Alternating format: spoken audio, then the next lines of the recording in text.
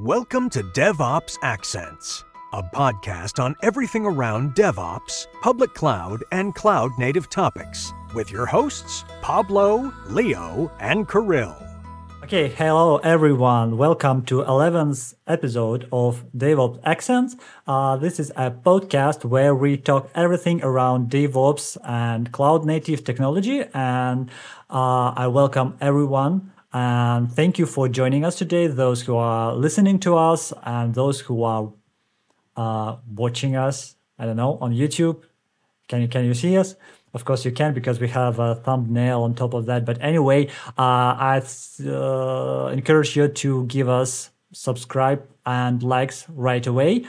And last time, during our 10th episode, we talked a lot about open source and the way companies use open source to make money, among other things. And for those who missed that episode, I recommend listening to it first and then come back to this one. By the way, the best way to not miss anything at all is to be signed up for our regular bi-weekly Memcadev newsletter.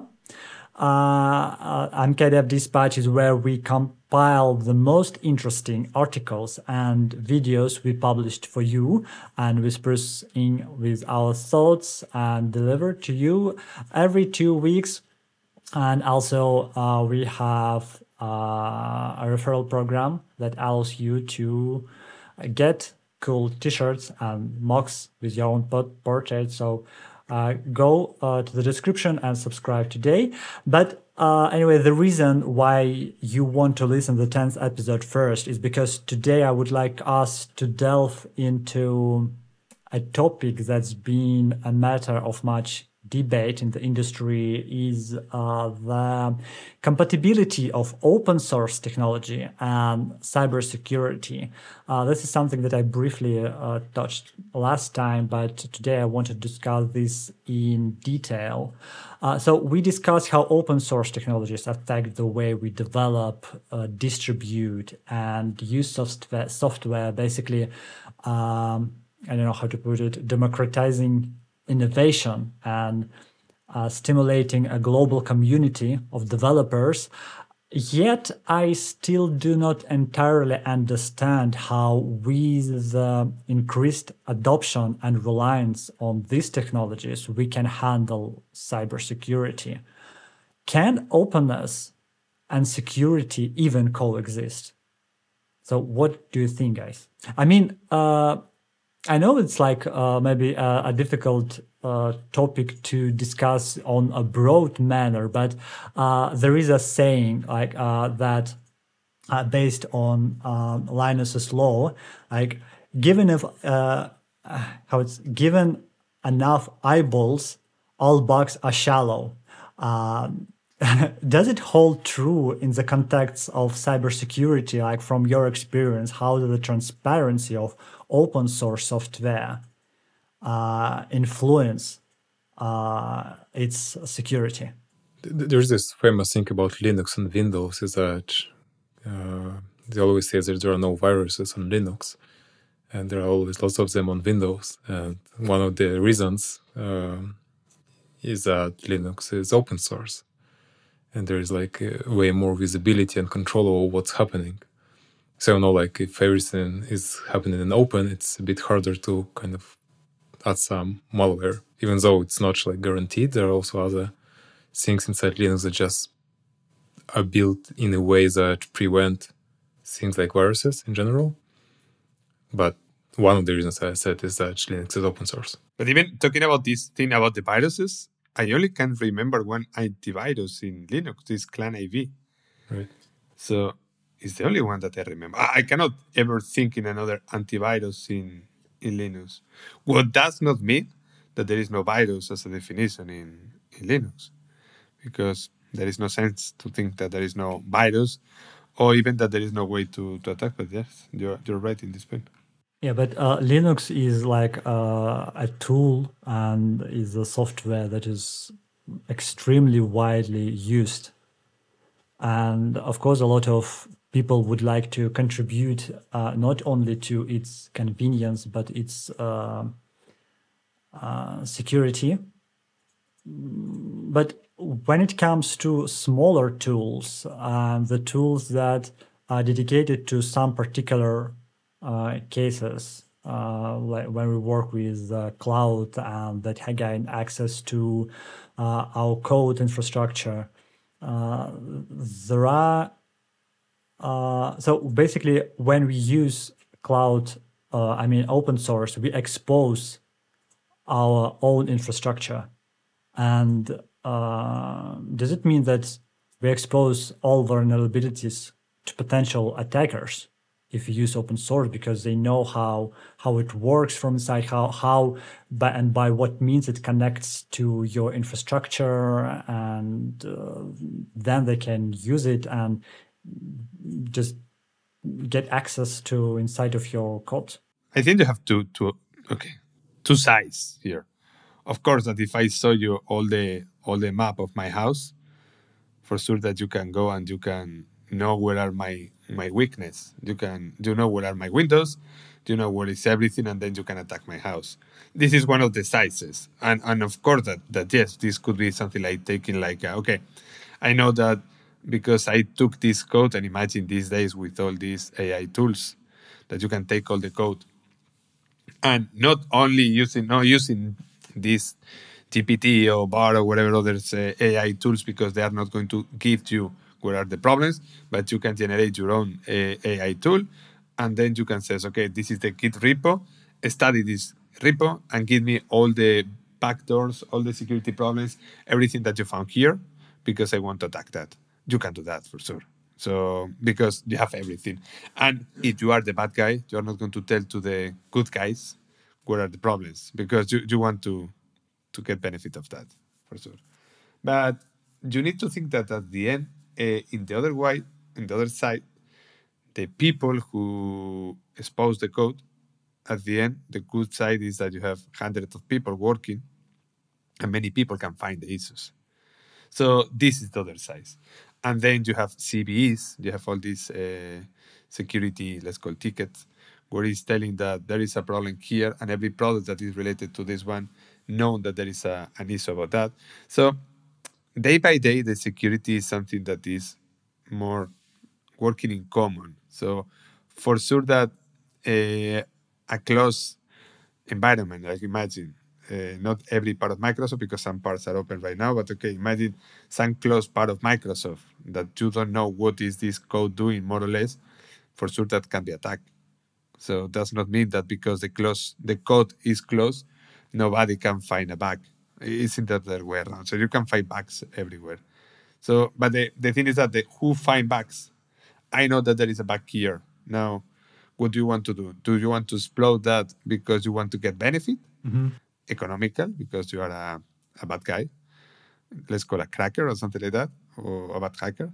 Or you are a good guy, and you want to tell, okay, there is a problem here, I'm going to make a pull request, I found this issue, so please change this part of code in all the application in the planet Earth that are using this application, because there is a way to attack you. And there are hundreds of cases in the history where one person found a problem, and then he disclosed the problem, and everyone fixed the problem. So, the problem is you never know when the issue was originally found. So if you take this, Sadly, like, what was this huge issue 3 years ago, the Spectre, when they found out that basically every processor, more or less, is vulnerable to certain caching attack, because all this architecture works in the same way.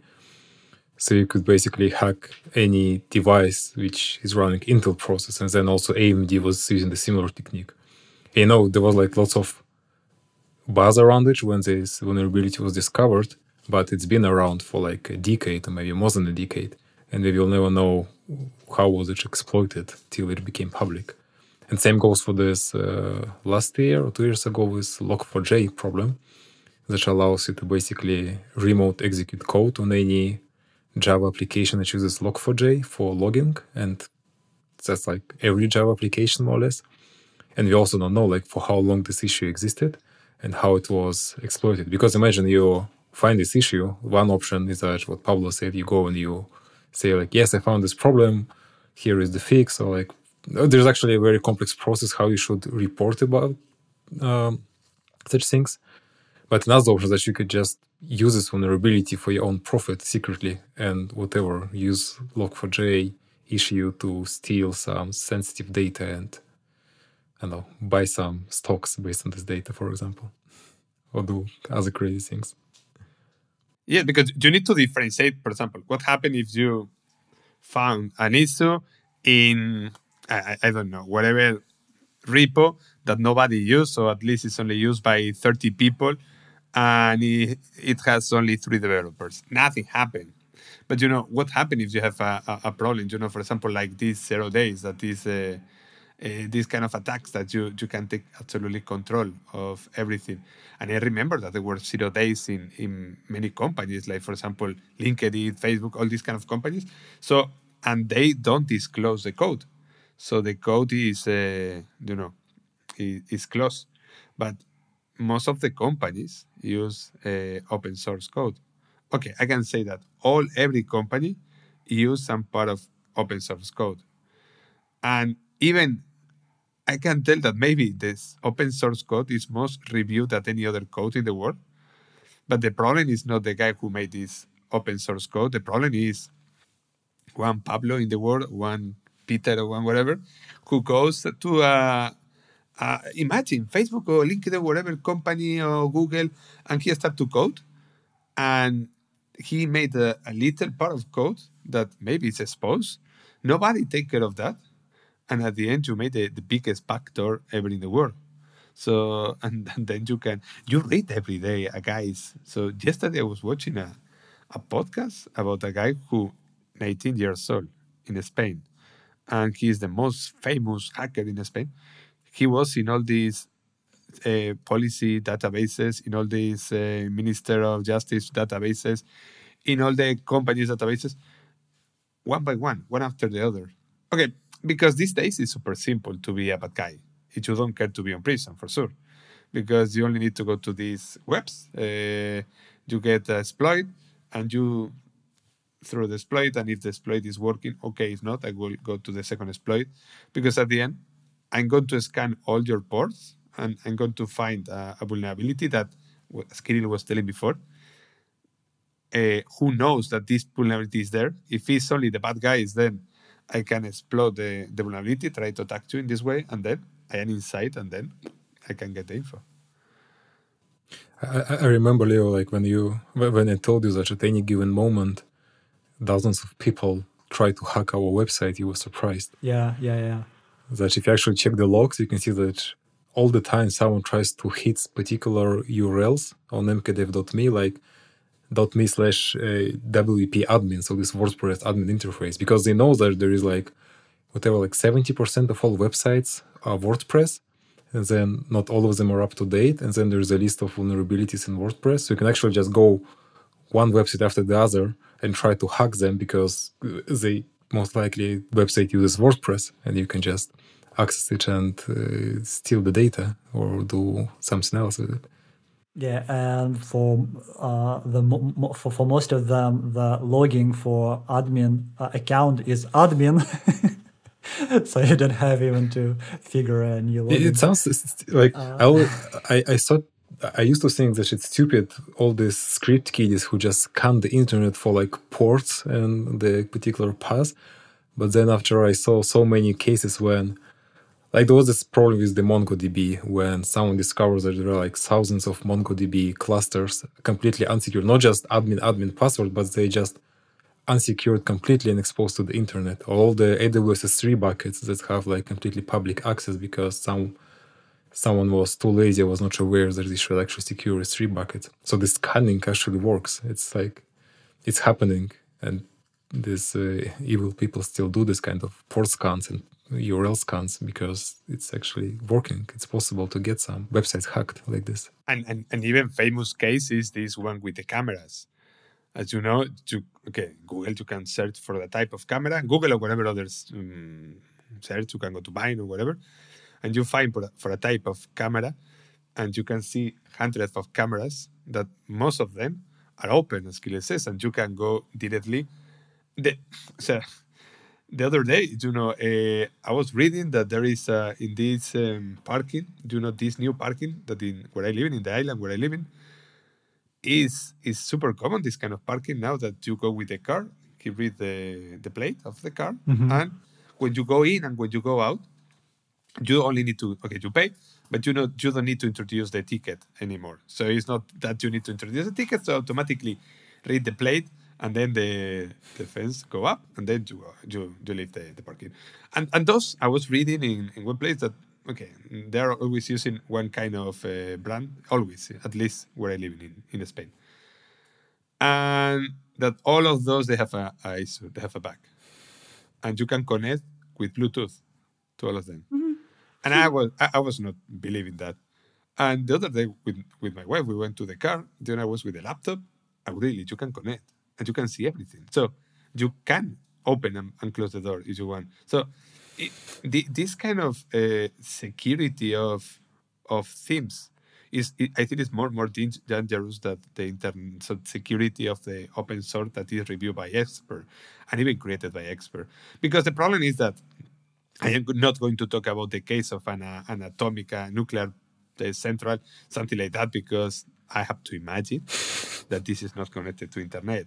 But imagine whatever factory, because it's super cool when you read these magazines about security and hacking. Always there are two kinds of security, the hacking of software and then the hacking of hardware. And this is super interesting because it's talking about hacking of things that you use daily. Like, for example, time ago, there was a guy who went to an airplane and he tried to prove that he was able to control the I don't remember the model of the airplane, because the thing is next. Normally, when you go to the airplane and you can plug an USB, the ideal scenario is that you have a computer for this USB and you have another computer to control the airplane, because you know that there is something like a little data center inside every airplane. So then the problem is that the guy that plugged the USB, he was proving that he was able to control the airplane. So because through this USB was able to connect to the computer and was able to take control of the airplane, and was able to turn the airplane. So what I mean is that this kind of security is the most unsecure, the most scary to me. And we were talking about electric cars the other day. So, and the software of these cars, this is really scary. And this thing, all of us will go with our cell phone. And you see how beautiful is the sticker? Stickers. So this is really scary because you go with that every day.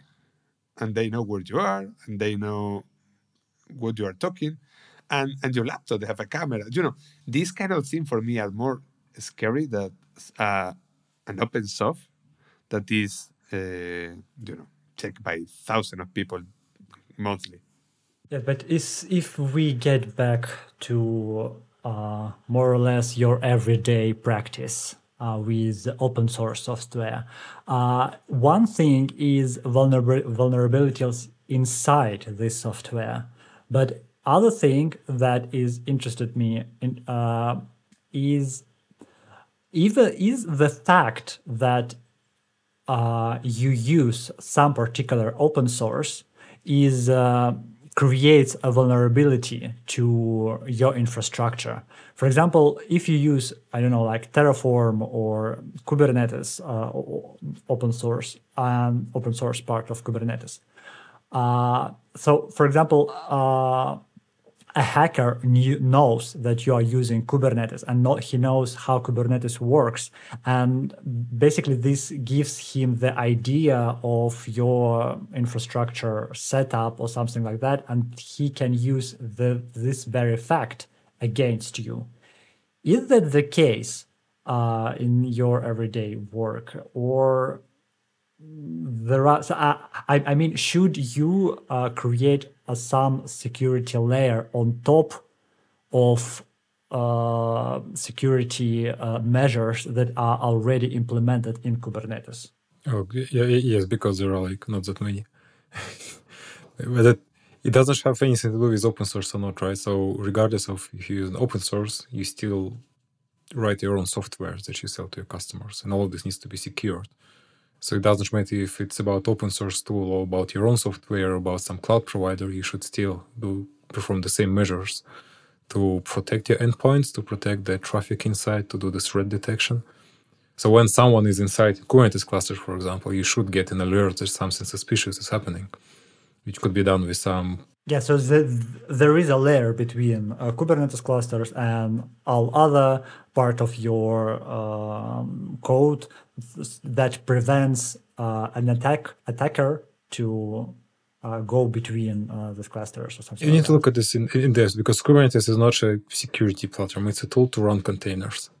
It's an orchestrator. So it does not, it has, for example, API of Kubernetes has this role-based access control, and it uses like encryption for the traffic between you and the API.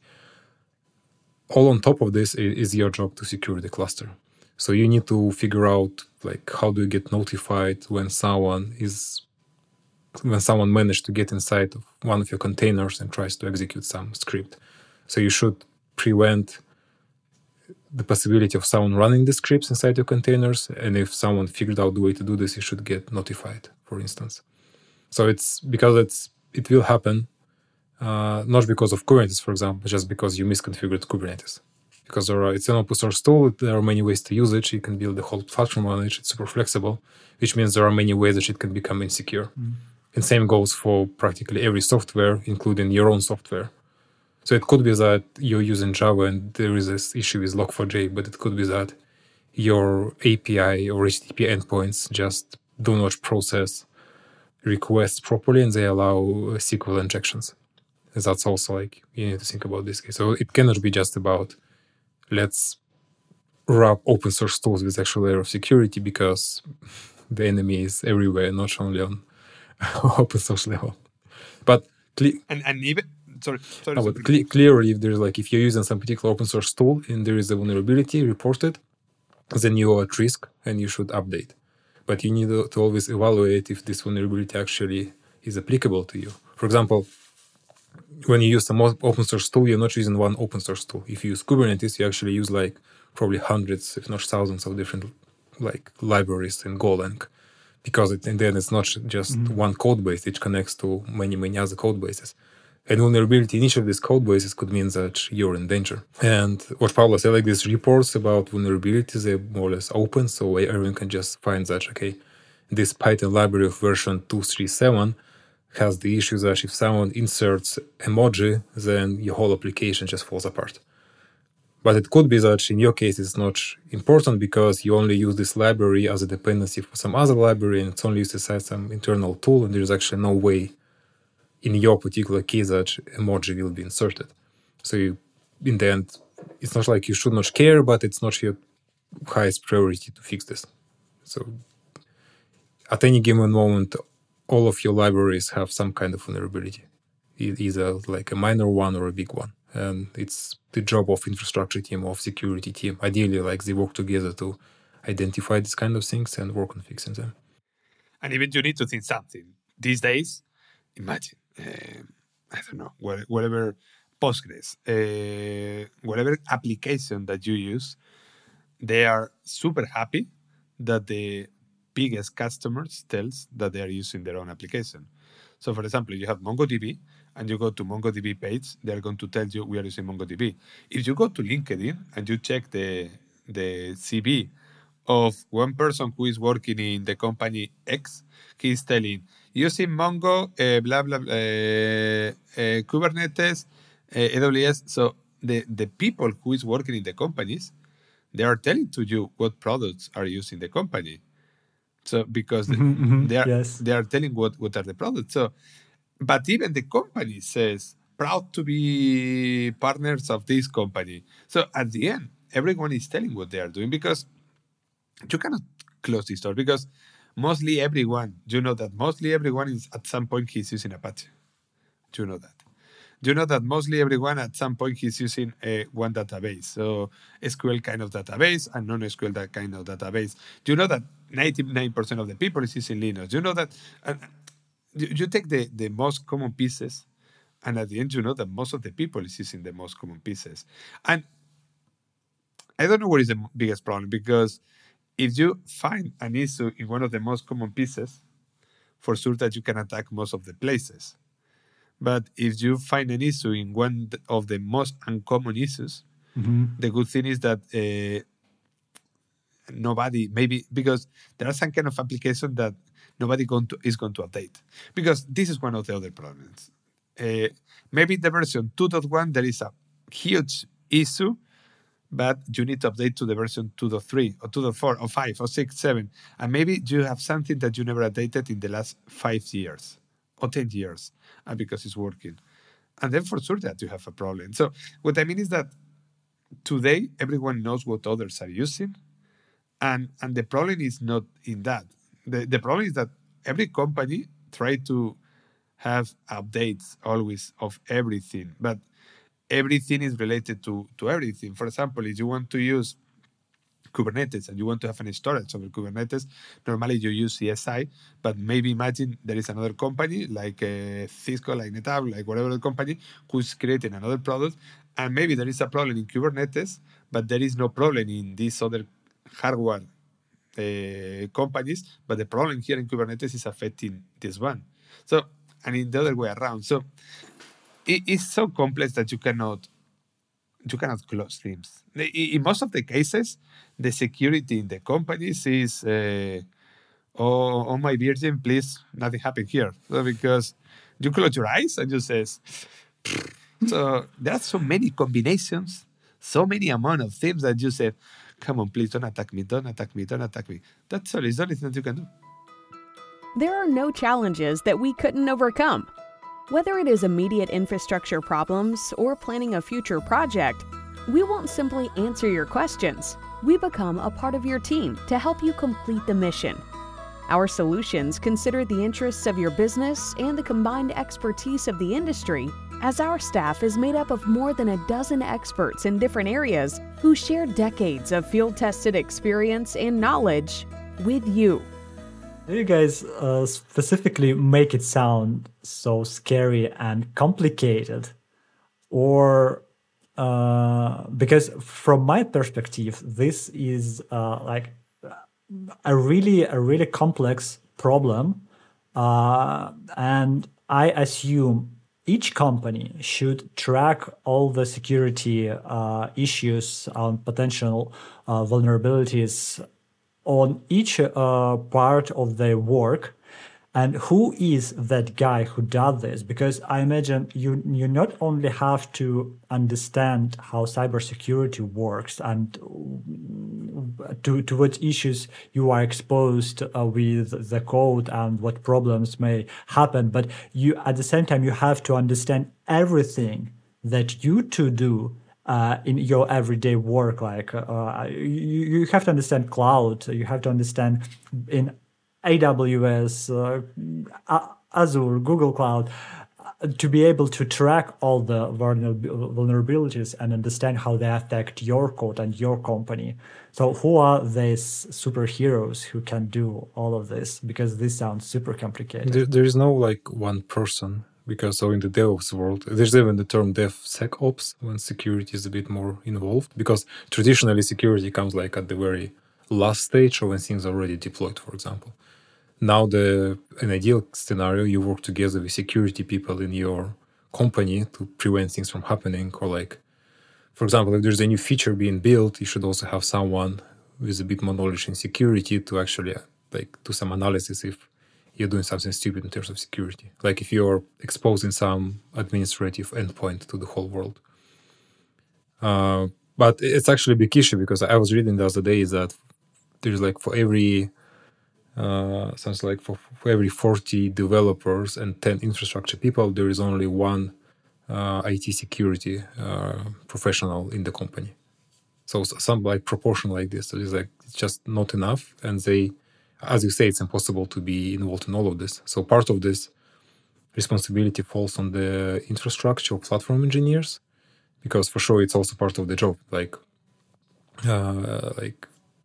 Pablo and I, for example, we're not cybersecurity specialists, but we know many things related to security that are around cloud infrastructure, for example, because it's part of the job. And I think that's how companies should treat it, is that it is part of the job, not only of someone for whom it's a full-time job, but also of platform engineers, of system administrators, of developers. And it should be part of the software development lifecycle as well. So you should have security scans in your CI/CD pipeline. You should have some continuous scans on the infrastructure. Try to prevent from bad misconfigurations from happening. Because it's not just that there is this vulnerability in some open source software. There are like hundreds of many other ways that you can be vulnerable to an attack. It just could be like with open source software. So what happened with Terraform 3 weeks ago, I think, is that one particular version of Terraform, 1.2.2 or something like this, when you tried to, like, HashiCorp figured that there was a mismatch in the hash of the package. So when they published the versions of Terraform, they also attached the hash. So they basically calculate some string for this package, and you can look at the string, verify your local binary, and if they match, then you are sure that this package came from HashiCorp. Because it could be that you download Terraform, and then someone between you and HashiCorp just gave you exploited version of Terraform, and you're just using this version of Terraform, thinking it's usual Terraform, but it actually just secretly leaks the data to third parties. And there is no issue with open source tool. The open source tool doesn't have this vulnerability. Mm-hmm. It's just that someone tricked you to download these malicious versions of Terraform. And that's what happened, I think, some weeks ago, that HashiCorp was publishing, I think, Code Climate, the CI/CD company. They were first to figure this out, that they got notifications that the hash does not match for this particular Terraform version. So it's like, like HashiCorp says it should be ABC, and your local system says it's like DEF. You're like, fuck, so that means my Terraform version is not the real one. Like, what? And could be it's been like this for like 1 year that you were using this broken Terraform version. And why? Because you could actually prevent this from happening, because when you install software, you should also verify this MD5 or these hashes of the software. That's what also Linux is doing. When you try to install the package, there's like a separate configuration that it checks upstream also for these hashes. But if you just download something from some package from internet, there is no this verification. So like another way how people can. And it's crazy how fucking smart is the people, really, to do bad things. Because how the people is able to trick and to track and to find a little bug to say, okay, I'm going to do that. And maybe they are not going to get any economical benefit. They are not going to attack. They are not spies like in the movies. They only want to do that because they enjoy doing that. So it's like yesterday in this podcast, I was telling one guy when they were asking, how do you feel with 18 years old at 1 o'clock in the morning? You are at home while your mother is sleeping in the other room, that you are in the database of the national police in Spain with all the people there. And the guy was telling, I was feeling like God. Yes, but the problem is that 3 weeks later, he was arrested, no? So, and he needs to be in prison. So this is maybe the main problem, because most of the people think like, wow, the adrenaline, no? It's like, this is crazy. And talking about one other problem about this, how to fix the problems, because one of the things that are used most is containers. And the containers are working with layers. So you, for example, you have your container, and you always have something, it's a first sentence called from. And in this from, you are telling what is the previous image where your containers is starting. So imagine that you have an onion, you have different layers. So I'm going to start in this layer, and I'm going to add my new layer on top of the previous layers. The problem is you can say, okay, I'm going to update my container, and my container is only updating my layer. But you are not updating all others that you have down. And this is happening in many places, because the problem is that when you update yours, You need to update the previous one. You need to update the previous and the previous and the previous, and sometimes it's 2, 3, 4, 5. Yeah, exactly. I even wanted to ask about a lot of dependencies when it comes to creating something like this. Like when something happens in one place, it pulls all other things, and who knows what will happen in the other place of the code. Yes, and many times when you do these updates, what is happening is that the code is not working. And this is the problem, because you have something in this level, version 3, and previously the base was the version 2 or something else, imagine operating system, but then you jump, and when you jump, there is a new library, or there is a new functionality, or there is something that your code is not considering. And then as soon as you update all the previous layer, when you attach your new version, it's not working. And this is a problem. And this is happening because all these pipelines that update the images mostly never update the base images. Only update the code that you have, but it's not updating the front. And if this front is updated, maybe the previous front is not updated either. And if this is updated, maybe the previous is not updated. So it's a cascade of updates that you need to do that at the end ended in that I can tell you. It's different, for example, when you work for a company who is working with money. When you work with a bank or things like that, everything is security. So you cannot move a finger without security in the middle. But when you're working in whatever other company that is not working with money directly, it's different. Security is not normally the priority number one. It's actually a good example, right? Because we used to bitch about banks like being very slow to innovate, because there's like, and then if you see like quite often there are some financial companies like there is this bank in Germany, N26.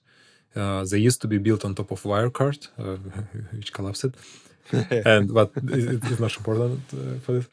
And they were really like, they appeared as this very modern digital bank. They were building lots of new features in first years, and then they got a banking license of their own, so they became a bank, and they didn't need this Wirecard as this banking backend. And if you look at the amount of features and new things they release afterwards, it's crazy. It's like 2-3 times less. I think for 2 years, I just didn't see anything new happening. Because now, when you have a banking license, you have to comply with so many regulations that it's really hard to do things. But that's also an example of like what happens when you actually like take security as serious as possible. Like you put a stick in your wheels and you cannot move. Yeah. Yes, and I wanted to like briefly touch what basically these people do not in financial companies, not in fintech, but in regular companies. So the guys and the people who are responsible for their security, do they run tests or some applications like those who are from quality assurance? Do they have their own tools that check whether your application, whether all the parts of it are secure enough, and how do they communicate and interact with developers on an everyday basis?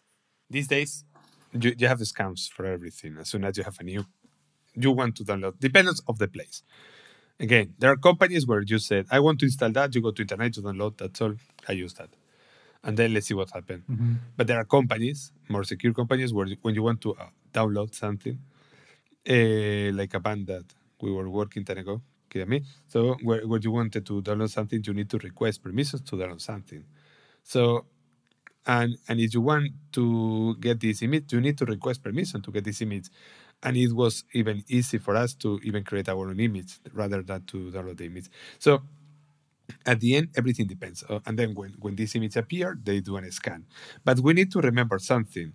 The companies scan about the errors that they know. So, and this is the problem. You are only going to scan about the CVEs, the security issues, that you know that are in a database, an international database known by everyone. So, but if there is an issue that is not known, for sure that is not going to be scanned. There are other applications that they can check your code and check if they can find a vulnerability. For sure, you can do these kind of scans too. So, and it's going to tell you if you have, for example, here a buffer overflow, you have something like that here, and then you can try to remediate these issues. But this is different kind of scam because this is related to your code. So, but the code from third-party companies that you add and those codes are not open source. For example, you cannot scan. You need to trust in this company. Yes. There is another set of tools that I find really exciting, this threat detection, especially for Kubernetes and these containers. It's basically the idea of, there are like a mix of open source and the paid products in this space, is you install something on your Kubernetes cluster, and then it starts initial scan, so it looks at what your applications are running. So it says then your Ruby application runs like bundle exec rels to start the server, and normally no other commands. So it builds a baseline of what's your applications executing, and then you can say like lock this baseline. So whenever there is any malicious process that tries to run whatever else, it will just block it, which I think is pretty cool, as long as this tool itself doesn't have vulnerability. But there are many layers. Like there are many scans. There is like this tool, for example, called Checkov, which allows you to validate your infrastructure as code for not vulnerabilities, but for misconfiguration. So it is like you try to create database with a public internet access, then it will tell you in your pipeline, like no, it's not okay. Just don't create this kind of database. You should fix it. But that's a cool.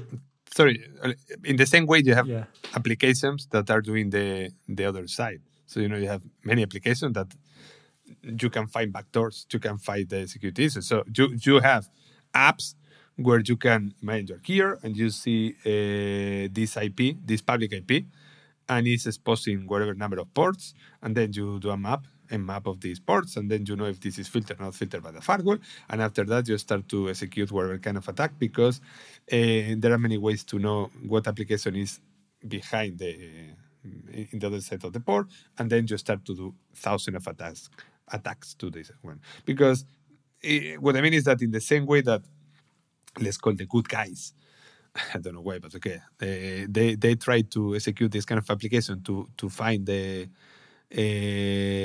problems and try to fix those problems. In the other side, the bad guys, let's call it this way, they try to do the other way. They try to find the errors and try to attack. So at the end, you can do an experiment. You can get one IP in AWS, Google Cloud, Azure, public IP, and you expose publicly a VM, EC2, Compute, whatever. And you check the logs. In 10 minutes, you start to have thousands of logs. You expose an Apache, and it's crazy. Boom, boom, boom, boom, every second. Because there are people, there are bots doing that daily. Try to find what do you have to try to... And only because of pleasure or because there are bad guys or whatever thing. Because, for example, today, how do you know, Leo, that you don't have anything in your laptop that is, for example, controlling your camera? Or how do you know that nobody is tracking you in your cell phone? How do you know that nobody is doing that to you? Well, I absolutely don't. But at the same time, I have like these tools, like disable something, but I don't know if it even disables it.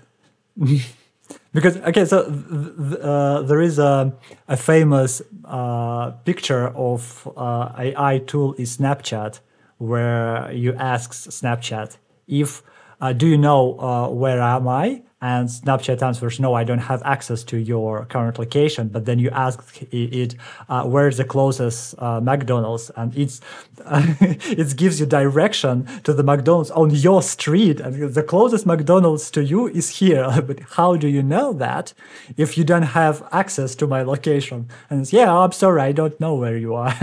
I'm sorry, I don't know where's the closest McDonald's. So even if I have all these tracks disabled, I still not sure if I'm not being tracked. It's like a social contract, right? Because it's not really what we discussed with the cybersecurity. It's more like you make a agreement with whatever, with the Apple, with iPhones, with Google, with Android. It's like, I told you not to track, and then you will not track. So that's like Let's just agree that's And the you need case. to believe. Yes, there is no hacking involved. It's like, yes, this company told you that it will not track. If you trust it, okay. Yes, I trust you. Because it's impossible not track today, because what you need to do is you need to remove the headers. You don't want to track. So it's in the other way around. So it's because it's so simple to track these days, whatever application, that at the end you don't want to track, you need to do it the other way around. So it's even some cases more complicated to remove this thing that to do the track. But the point is, the security is not something based only in one point. The security is based, and the open source security is not worse at all than the non-open security. At the end is the same. So the problem is not what are the known problems. The problem is what are the unknown problems, and this is the real problem. I remember we've been discussing with Kirill why we use some particular tools and not the others. And the answer that he gave to me that I liked is that, for example, when we use Dropbox, and we can be sure that what we store there is secured. And if it's not, there is a company that we can sue if something goes wrong, for example. But it's not the case with open source. Yeah, so, for example, if I trust my data to some open source tools, like, for example, this cost optimization tool that you, Kirill, described the other day on the article named "Can You Automate Cloud Tests?" The tool is, I believe, InfraCost, and it's open source. And from my understanding, it has access to a lot of things inside of my infrastructure. It gathers information about what resources do I use and at what capacity and how much I pay for them. And it can even adjust the amounts that I spend on a certain part of my infrastructure. And I trust this sensitive data to this open source tool. But if something goes wrong, who I can complain to for... In InfraCost, like the feature of InfraCost is that it does not look at your actual infrastructure, it looks at your infrastructure as code. So if you have like Terraform code that creates like 5 EC2 instances, it will calculate how much it will cost per month. And then it will will recommend to do something about it. The thing is that you need to trust that it does not send information about what it discovered your infrastructure as code somewhere else and then resell it, for example. Because in the end, it's a really cool tool, very easy to use. So it's actually like it takes you 5 minutes to install it for all of your infrastructure as code repositories and get these cost reports. But, then you need to think about where this data is going. I actually don't think that they do anything bad or anything at all with this data. But again, just because I trust these guys. Yeah, but from a manager perspective, like when I allow my developers team to use certain tools, I still need to think how this data is used. And I also I wanted to ask the thing about it, Kirill, about this cost optimization tool from a manager's perspective. Does it allow me to not only track but configure it without a deeper understanding of infrastructure and how it works, to prevent my company to spend a lot of money on that, or it's still a tool for developers rather than managers? In case of InfraCost, I think it's a nice small utility to give you a rough estimate. But if you actually need some proper cost analysis, cost prediction, reports, you need to look for this in your cloud provider. So AWS has Cost Explorer, which recently was re-optimized to be especially manager-friendly and less human-friendly. Well, it became increasingly hard to quickly filter through costs, but you could generate very good Excel spreadsheets out of it easy. So, and before it was like you could quickly click around the UI to get all the cost information. So that's where is your actual cost and your cost prediction. You get like per hour metrics of how much you spend. And infra cost, I like the tool, but I'm always hesitant to introduce it anywhere because it ignores, well, doesn't ignore it, just it's hard to give you a cost estimate just based on your infrastructure as code. It works for static infrastructure with like RDS clusters, so database instances, the compute instances. But if you have some serverless solution, it can actually help you. If you have an S3 bucket for storing files where you pay per file and per API request, a tool like InfraCost can actually help you. It doesn't know about your use case. For example, for MKDev, we use AWS Lambda for background job processing in our Rails application. And the amount of jobs depends on how much traffic we get, because we process requests to collect some simple analytics. So InfraCost has no way to actually know how many requests we get per day if we have a spike or anything like this, because its nature is static. I think they were working on some feature to pull information from from APIs like this Cost Explorer on AWS, but I didn't really check how far they got. And I think in the end, it's the source of truth will be on the cloud provider side, and a tool like InfraCost is just something nice you can plug into your CI/CD pipeline. So when you open the pull request, you see some nice numbers, just as a ballpark estimate of what will happen. And getting back to managers and the estimation of costs, it's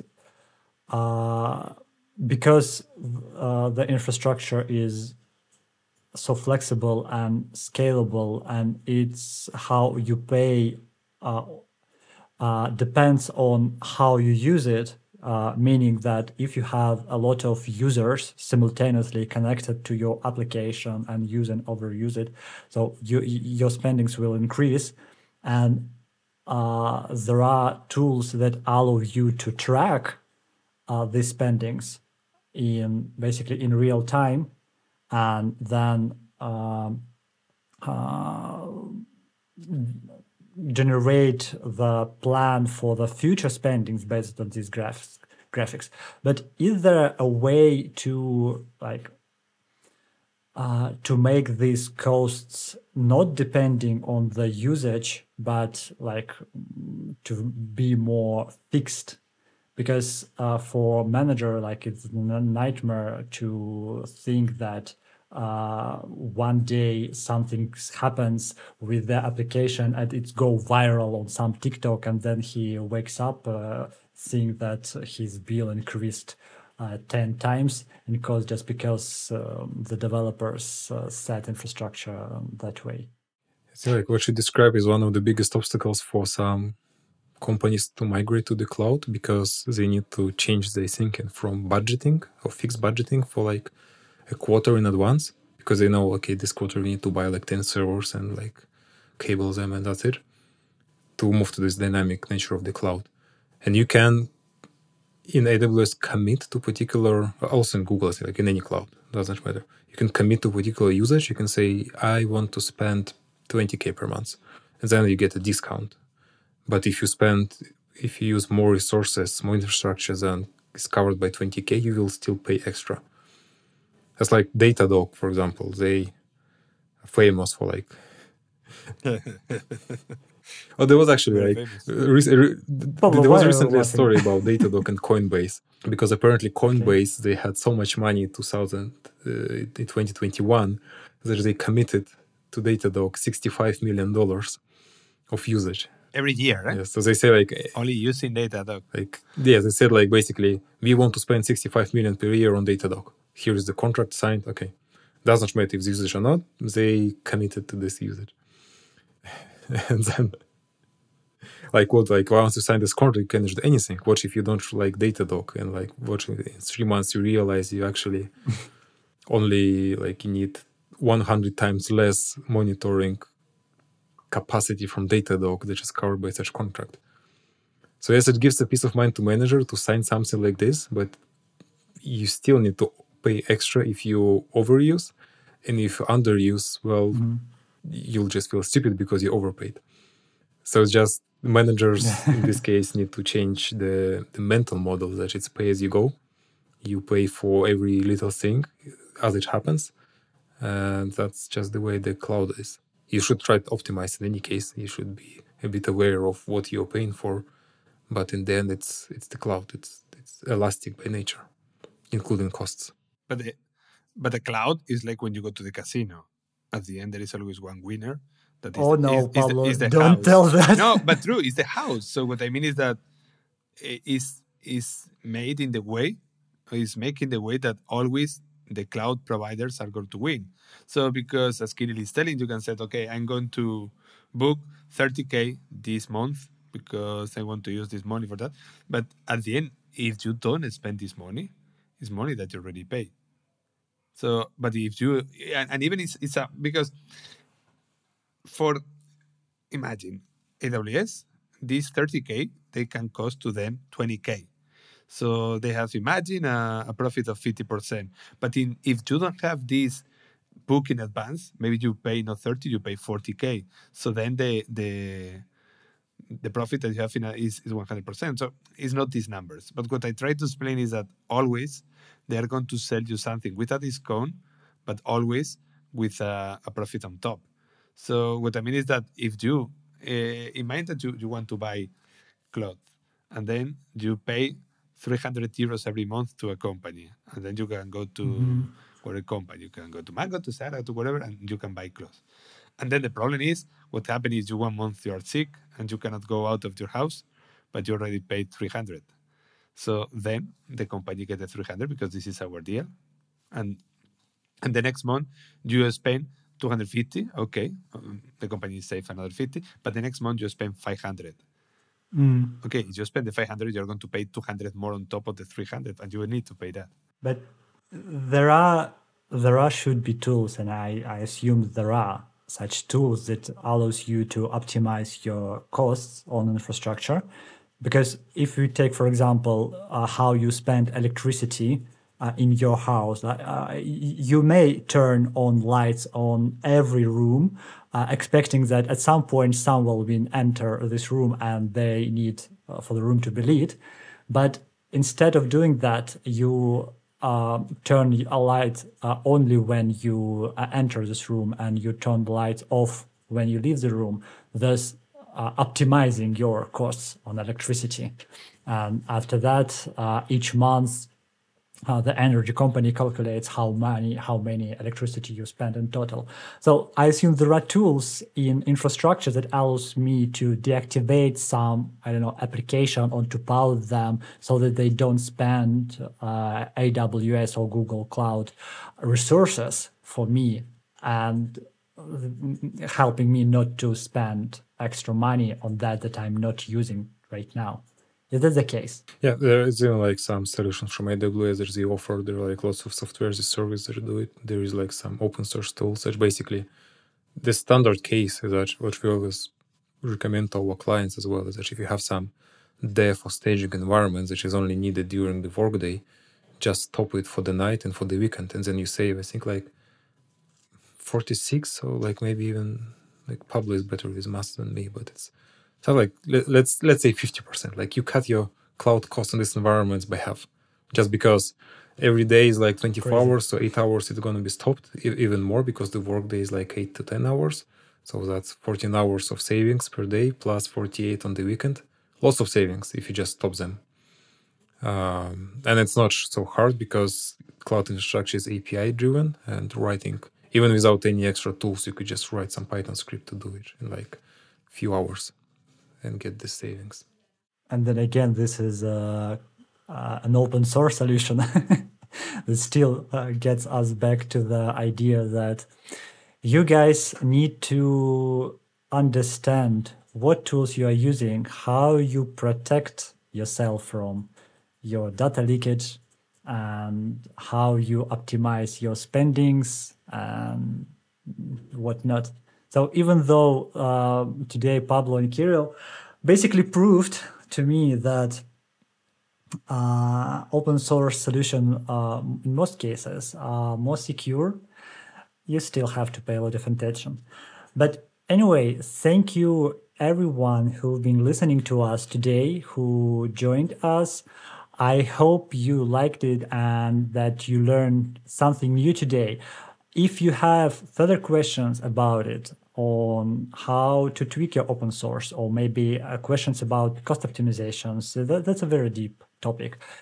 Don't hesitate to write us and just ask us directly by replying on your bi-weekly MKDev Dispatch newsletter. Give us your questions and give us our likes and subscribes. Thank you for everybody who joined us today. This was 11th episode of DevOps Accents and your hosts, Leo, Kirill, and Pablo. The cloud tech industry is evolving so fast. Do you keep up with it by improving your skills or upskilling your team? At MKDev, we offer a variety of workshops for just that, from the basics to expert knowledge. Before delivering our workshops and training sessions, we carry out a detailed assessment of each participant. To make sure the workshop is helpful for you and your team, we will add more content to it or throw out what you already know. Or we create a custom workshop specifically for the needs of your team and the specifics of your project.